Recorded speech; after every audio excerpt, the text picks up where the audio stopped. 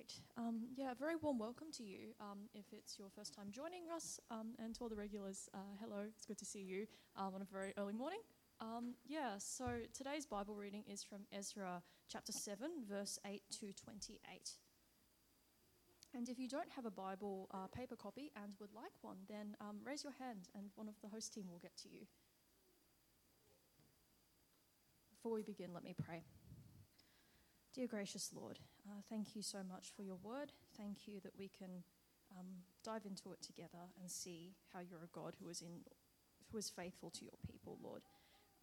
I pray that you would please help us understand your word. I pray for CP, help him to preach faithfully, Lord, from your word. And I ask that you would give us ears to listen. In Jesus' name I pray. Amen. Ezra chapter 7, verse 8. And Ezra came to Jerusalem in the 5th month, which was in the 7th year of the king. For on the first day of the 1st month he began to go up from Babylonia, and on the first day of the 5th month he came to Jerusalem, for the good hand of his God was on him. For Ezra had set his heart to study the law of the Lord, and to do it, and to teach his statutes and rules in Israel. This is a copy of the letter that King Artaxerxes gave to Ezra the priest, the scribe, a man learned in matters of the commandments of the Lord and his statutes for Israel. Artaxerxes, king of kings, to Ezra the priest, the scribe of the law of the God of heaven, peace. And now I make a decree that any one of the people of Israel, or their priests, or Levites in my kingdom, who freely offers to go to Jerusalem, may go with you. For you are sent by the king and his 7 counselors to make inquiries about Judah and Jerusalem, according to the law of your God, which is in your hand, and also to carry the silver and gold that the king and his counselors have freely offered to the God of Israel, whose dwelling is in Jerusalem, with all the silver and gold that you shall find in the whole province of Babylonia, and with the freewill offerings of the people and the priests, vowed willingly for the house of their God that is in Jerusalem. With this money, then, you shall with all diligence buy bulls, rams, and lambs, with their grain offerings and their drink offerings, and you shall offer them on the altar of the house of your God that is in Jerusalem. Whatever seems good to you and your brothers to do with the rest of the silver and gold, you may do, according to the will of your God. The vessels that have been given to you for the service of the house of your God, you shall deliver before the God of Jerusalem. And whatever else is required for the house of your God, which it falls to you to provide, you may provide it out of the king's treasury. Verse 21. And I, Artaxerxes the king, make a decree to all the treasurers in the province beyond the river. Whatever Ezra the priest, the scribe of the law of the God of heaven, requires of you, let it be done with all diligence, up to 100 talents of silver, 100 cors of wheat, 100 baths of wine, 100 baths of oil, and salt without prescribing how much.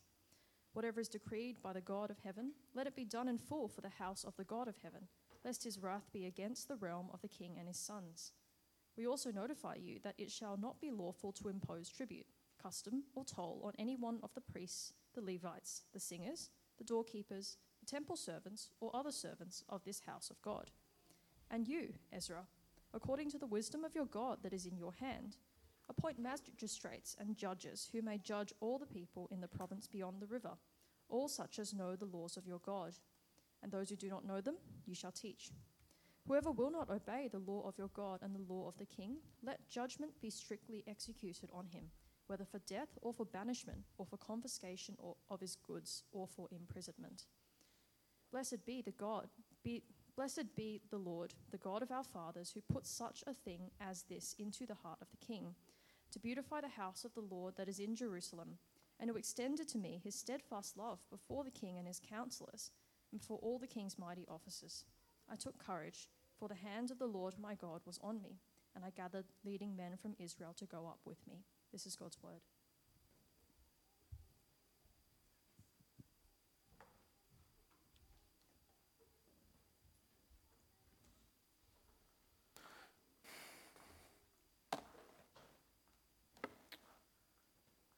Hello. Yes, I'm there. Okay.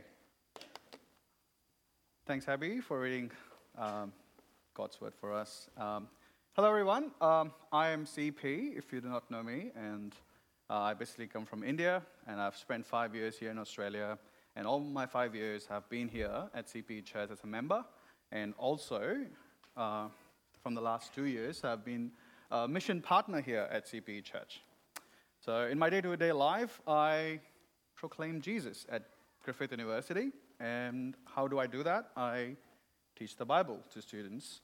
And I do my apprenticeship with an organization called AFES, which is Australian Fellowship of Evangelical Students, right? And I'm in my second and the last year of my apprenticeship.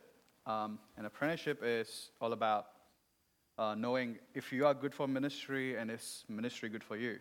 And if you want to talk more about it, I love chatting about it. And also, please, if you're free on the 7th evening, please do come. We're going to praise God and thank God for the partnership we have had since the last 2 years.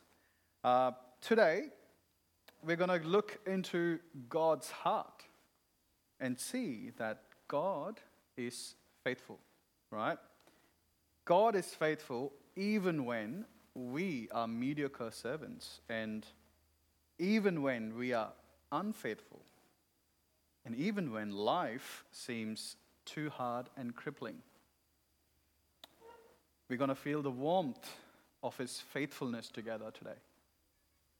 How about I pray before we start? Yeah, let's pray.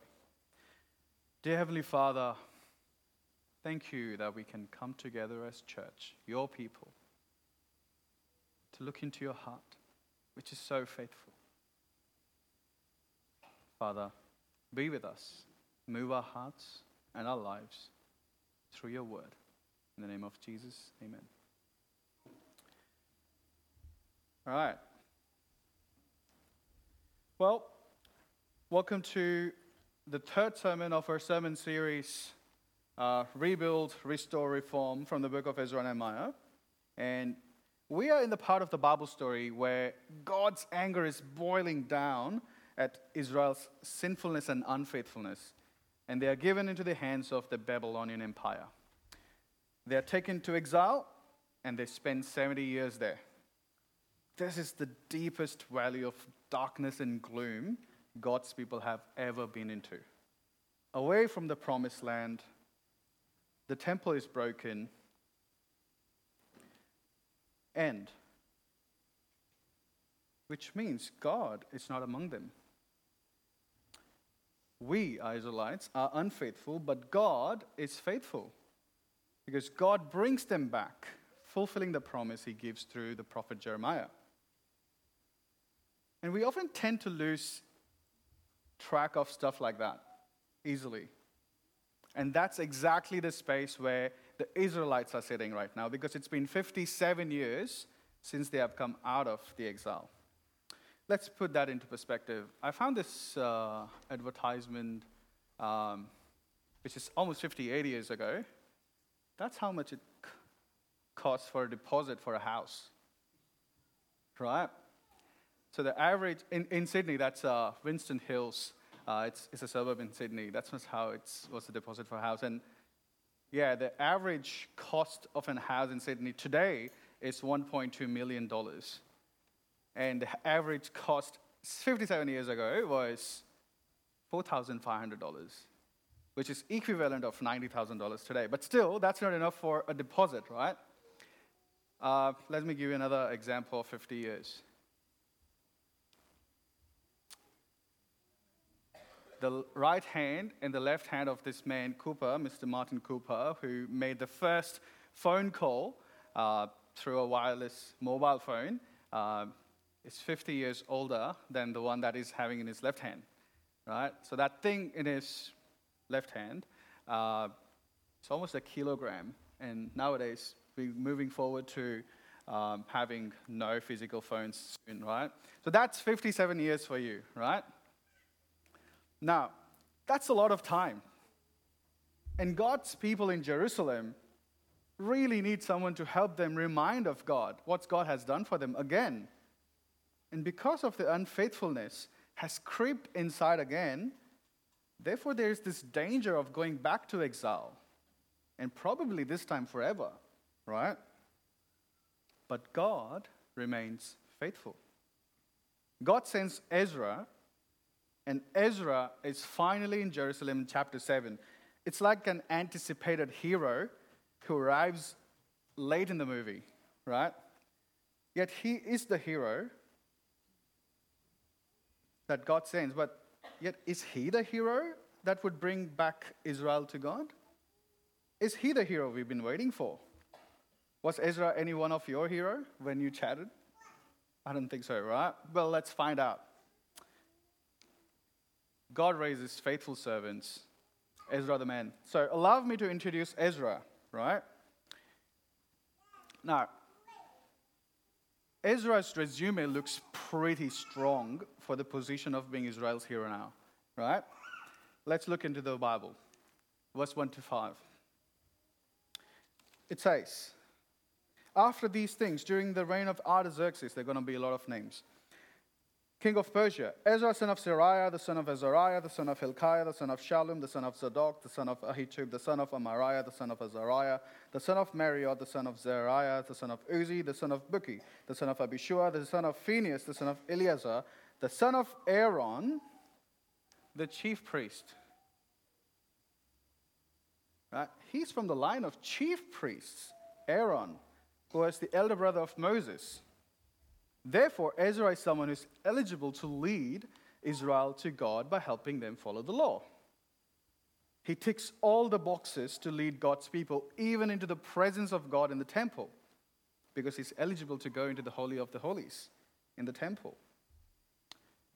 And he's even a well-known influencer in Babylon. Even to a foreign king, they were under. Verse 6.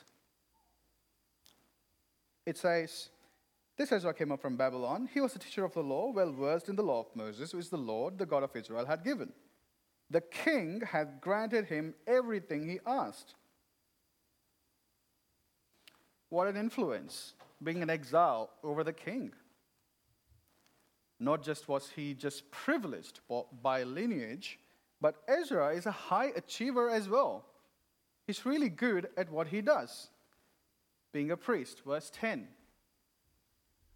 It says, for Ezra had devoted himself to the study and observance of the law of God and to the teaching his decrees and laws in Israel. He's the guy, right? He's the hero Israel's been looking for. Now, the story of Ezra is like a second, third gen person living here in Australia. And he's sent back to their native country. He gets trained in a country which is rich in knowledge and resources. And it's a liberal state where he's allowed to practice his own faith. Now, let me show you that in verse 6 again. He comes from Babylon. He's not from Jerusalem. He's from Babylon. This means Ezra would have never seen Jerusalem in the first place. Only heard of it. He might not even met anyone from the first group of exiles. It's been 57 years. And so he's going to be sent to a place he has only heard of and to a people he has never met, unknown, yet kind of known as well. So here the context helps us understand it was not the brilliance of Ezra, but God, in his faithfulness, pulls the strings of the history to raise someone up like Ezra in a foreign place to serve his people. Allow me to show that in verse 6 and 9. Verse 6. The king had granted him everything he had asked for the hand of the Lord, his God, was on him. Similarly, verse 9.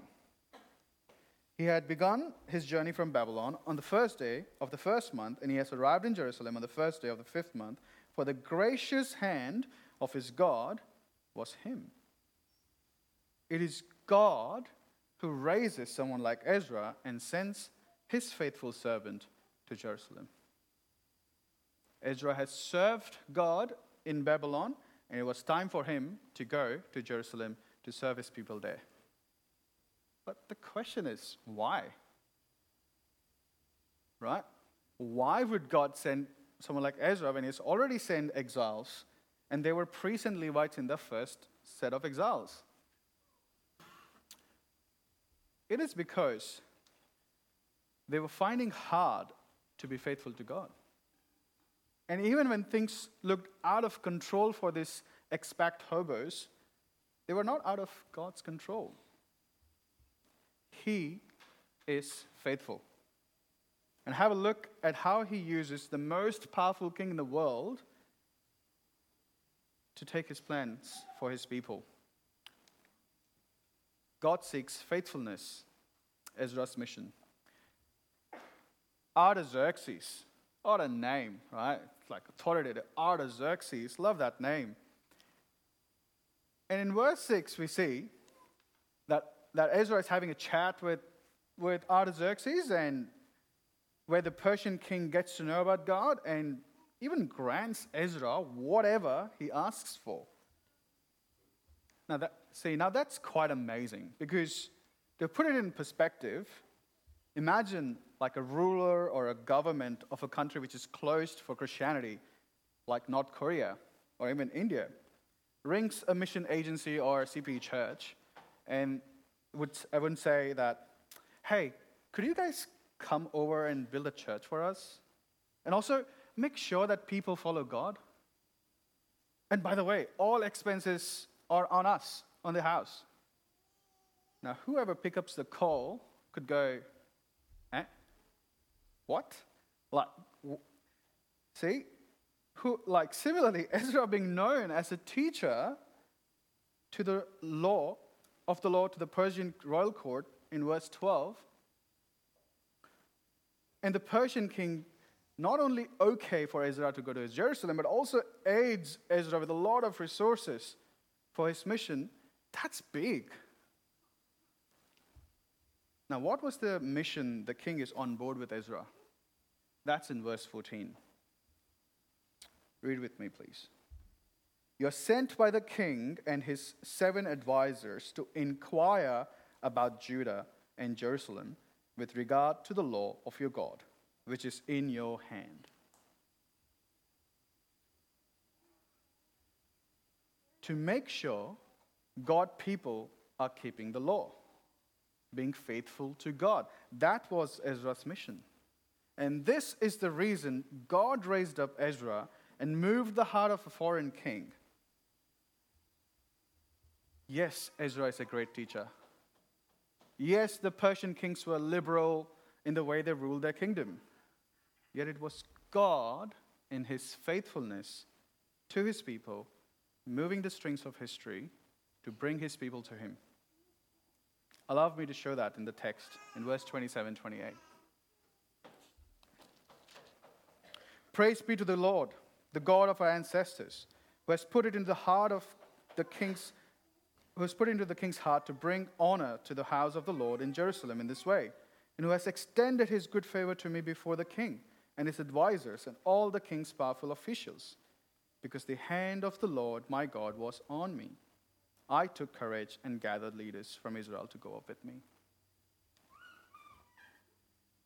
It was God who put in the king's heart. It was God's hand that took Ezra from Babylon to Jerusalem, so that his people could be faithful to him, be with him, and not stray away to other gods. Now, there's a problem with, I'm going to call Artaxerxes Arta, okay? It's too long. Now, there's a problem with Arta's understanding of faithfulness to God here. Verses 15-17 show us that Artaxerxes thinks that it takes gold, silver, and offerings to be faithful to God.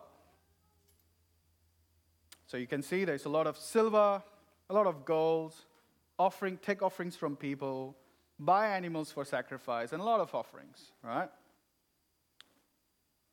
Arta mistakes faithfulness with bribery. He tries to bribe God so that, here's his motive, verse 23. He says, Whatever the God of heaven has prescribed, let it be done with diligence for the temple of the God of heaven. Why should his wrath fall on the realm of the king and of his sons?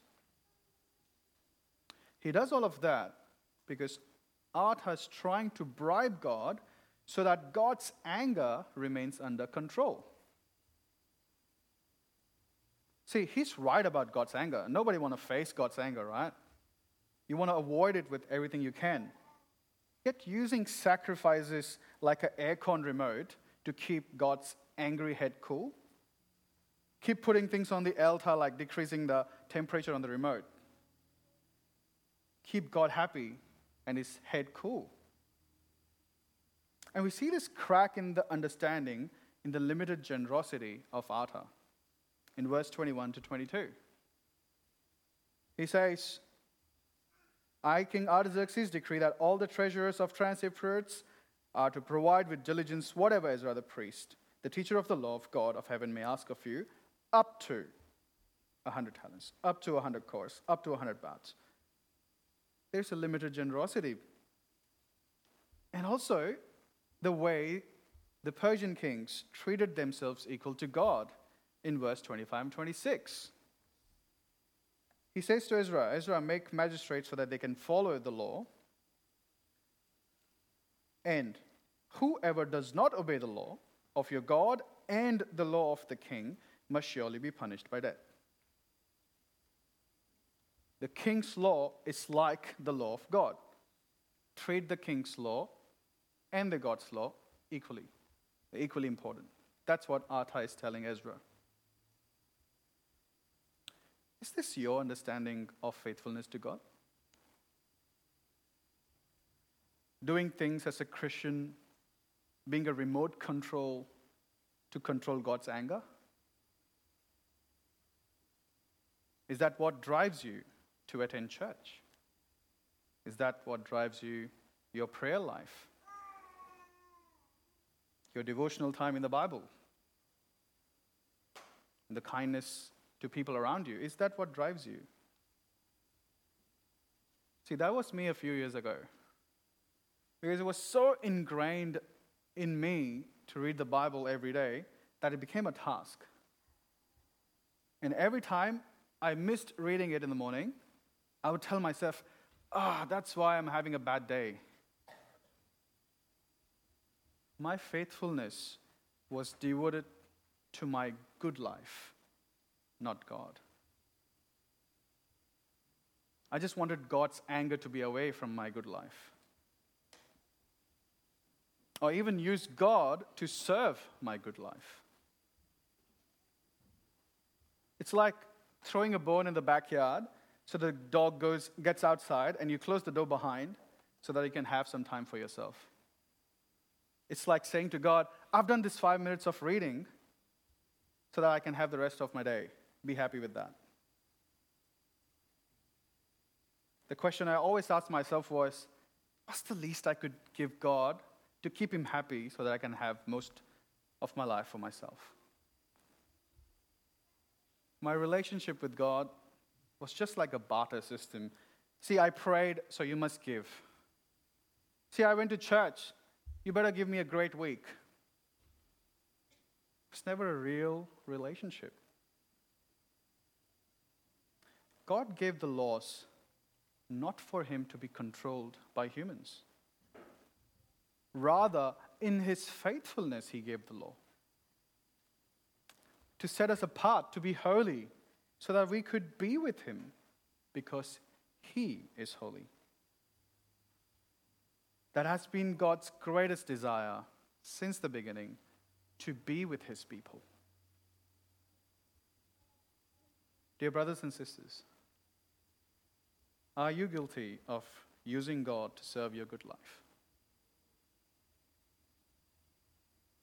Whatever that good life revolves around for you, your time, your bank balance, your possessions, career, image, your relationships, boyfriend, girlfriend, porn, Or you've been unable to stop having sex outside of marriage? Are we trading God for these things? Trading life for death? We saw God being faithful throughout, and you know what? We don't deserve a faithful God. Yet the good news is, He is always faithful, even when we are unfaithful. God remains faithful. In our recent times, the church has been going through some real tough situations, and it has been really hard not to doubt God. And it's been really hard to be hopeful and remain faithful. If you're someone here who do know God and His heart, and have been wanting to be with Him as He wants to be with you, yet the brokenness of this world we live in is wavering your faith, and the tough situations ahead of you making you doubt God and His faithfulness, allow God to talk to you today from Ezra chapter 8. So what happens after is Ezra gathers all the leaders, and they are about to start the journey. They camp somewhere outside Babylon in a canal to count the people and the possessions, right? And he finds that there is no Levites. And Levites are the only people who are supposed to carry the sacred articles. What now? Who is going to move their hearts to join this journey? Verse 17 to 20. It says,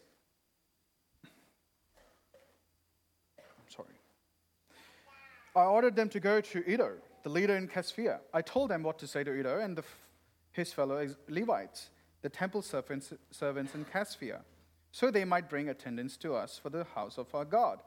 Because the gracious hand of our God was on us, they brought us Sherebiah. Not just that. In verse 20, they also brought 220 of the temple servants. God remains faithful. And again, imagine carrying all the tons and tons of gold and silver and grains and the rattling of all the articles on the way. It would definitely get the attention of the bandits, right? And they had children with them. And we finally see Ezra's faith wavering. He was supposed to be the hero. Verse 22. I was ashamed to ask the king for soldiers and horsemen to protect us from the enemies on the road, because we had told the king, the gracious hand of our God is on everyone who looks on to him, but his great anger is against all who forsake him. He preaches the truth about God boldly to the king, but the situation in front of him is making him doubt God. He's ashamed. He's ashamed of who God is. Yet, during his wavering faith, we see a good example in Ezra and what he does in verse 21 and 23. There by the canal, I proclaimed a fast so we might humble ourselves before our God and ask him for a safe journey. In verse 23, so we fasted and petitioned our God about this. He humbles, he asks God, and he prays. He's like, I don't get this. This is just too much to lose. But you know what? May your will be done. You have asked me to go, I'm going to go. Sounds similar to the response Jesus makes in the Garden of Gethsemane. And see what God does. He answered our prayers. And in verse 31, On the 12th day of the first month, we set out from the Hava Canal to go to Jerusalem. The hand of our God was on us, and he protected us from the enemies and bandits along the way. So we arrived in Jerusalem, where we rested 3 days. God remains faithful.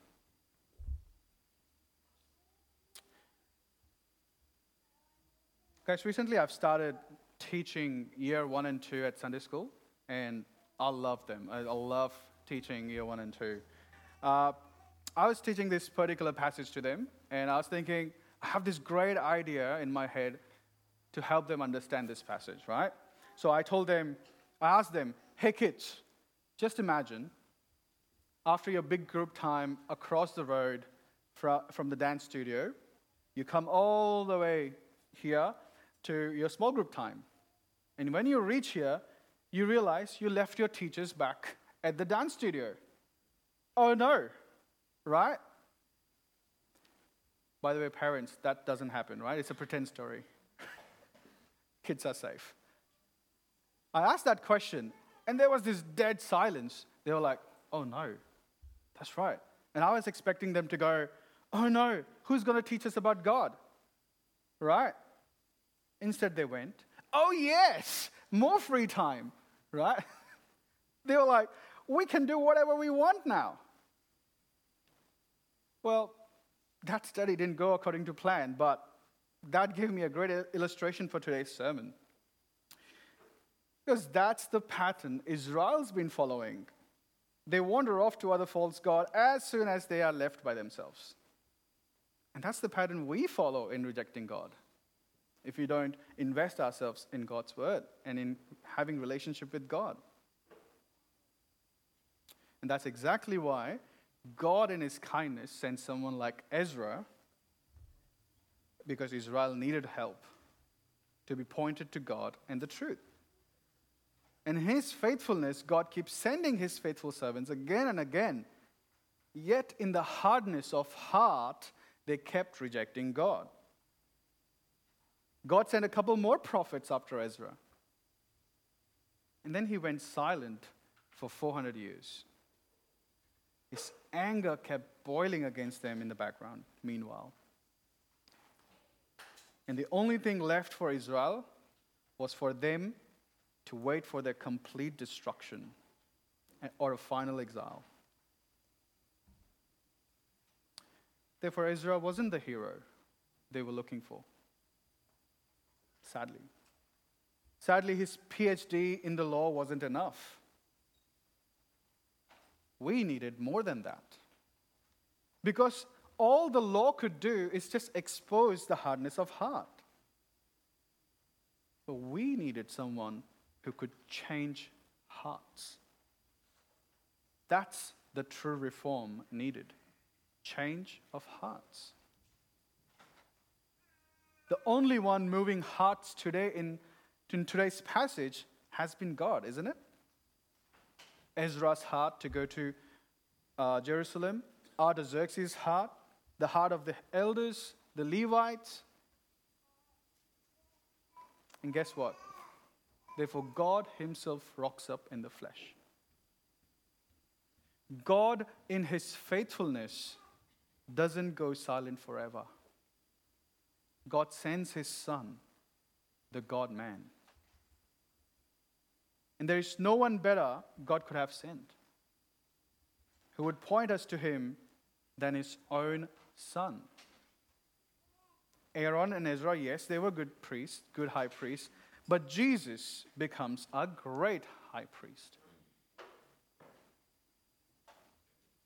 Turn to me to Hebrews chapter 4, verse 14 to 16. Therefore, since we have a great high priest who has ascended into heaven, Jesus, the Son of God, let us hold firmly to the faith we profess. For we do not have a high priest who is unable to empathize with our weaknesses, but we have one who has been tempted in every way, just as we are. Yet he did not sin. He was faithful. Let us then approach God's throne of grace with confidence so that we may receive mercy and find grace to help us in our time of need. With a mission to save humanity, Jesus walks straight to the cross, dies a humiliating death, so that we could be with him in heaven for eternity. No more life in the dread of being sent into exile, because we can approach God with confidence. Because all of God's anger has been paid off on the cross. No more sacrifice needed. It was finished on the cross. Because of Jesus' resurrection, we have a living relationship with God, and inseparable from the love of God. God shows his ultimate expression of faithfulness in Jesus, even to those who are reluctant, even to those who are unfaithful. Therefore, I read my Bible not to keep God's anger in check, because it's already finished on the cross. I do that because of his love for me. I go to church so that I can enjoy and bring praise and glory to his name, and enjoy the fellowship with my brothers and sisters because of his glorious grace.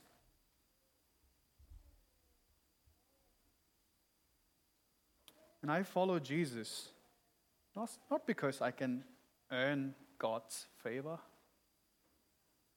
It's because I'm already united with God in Christ. Because I have complete access to God because of Jesus. My dear friends, therefore, the least I could give to my faithful God is all of my life. Can I have the next slide, please?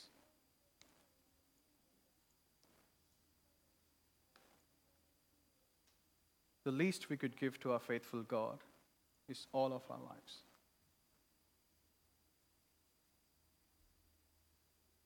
Dear brothers and sisters, this is our faithful God. And the only response to a faithful God is being faithful to him as a response to what God has done in Jesus. And if you're someone who's struggling with unfaithfulness, bring your heart to Jesus. He has the power to change hearts like no one else. He has the power to save lives. Bring your heart to Jesus. There is forgiveness and there is hope of eternal life. Only and only because God remains faithful. And he shows that to us by loving us through his Son, Jesus. Amen. Let's pray. Dear Heavenly Father, you are so faithful. You're so faithful even when we are not. And that didn't stop you from sending your Son. Father, help us to bring our hearts to you, to Jesus, so that we can give all of our lives to you for your glory. Amen. Take some time to reflect on that sermon. Bring your hearts to Christ.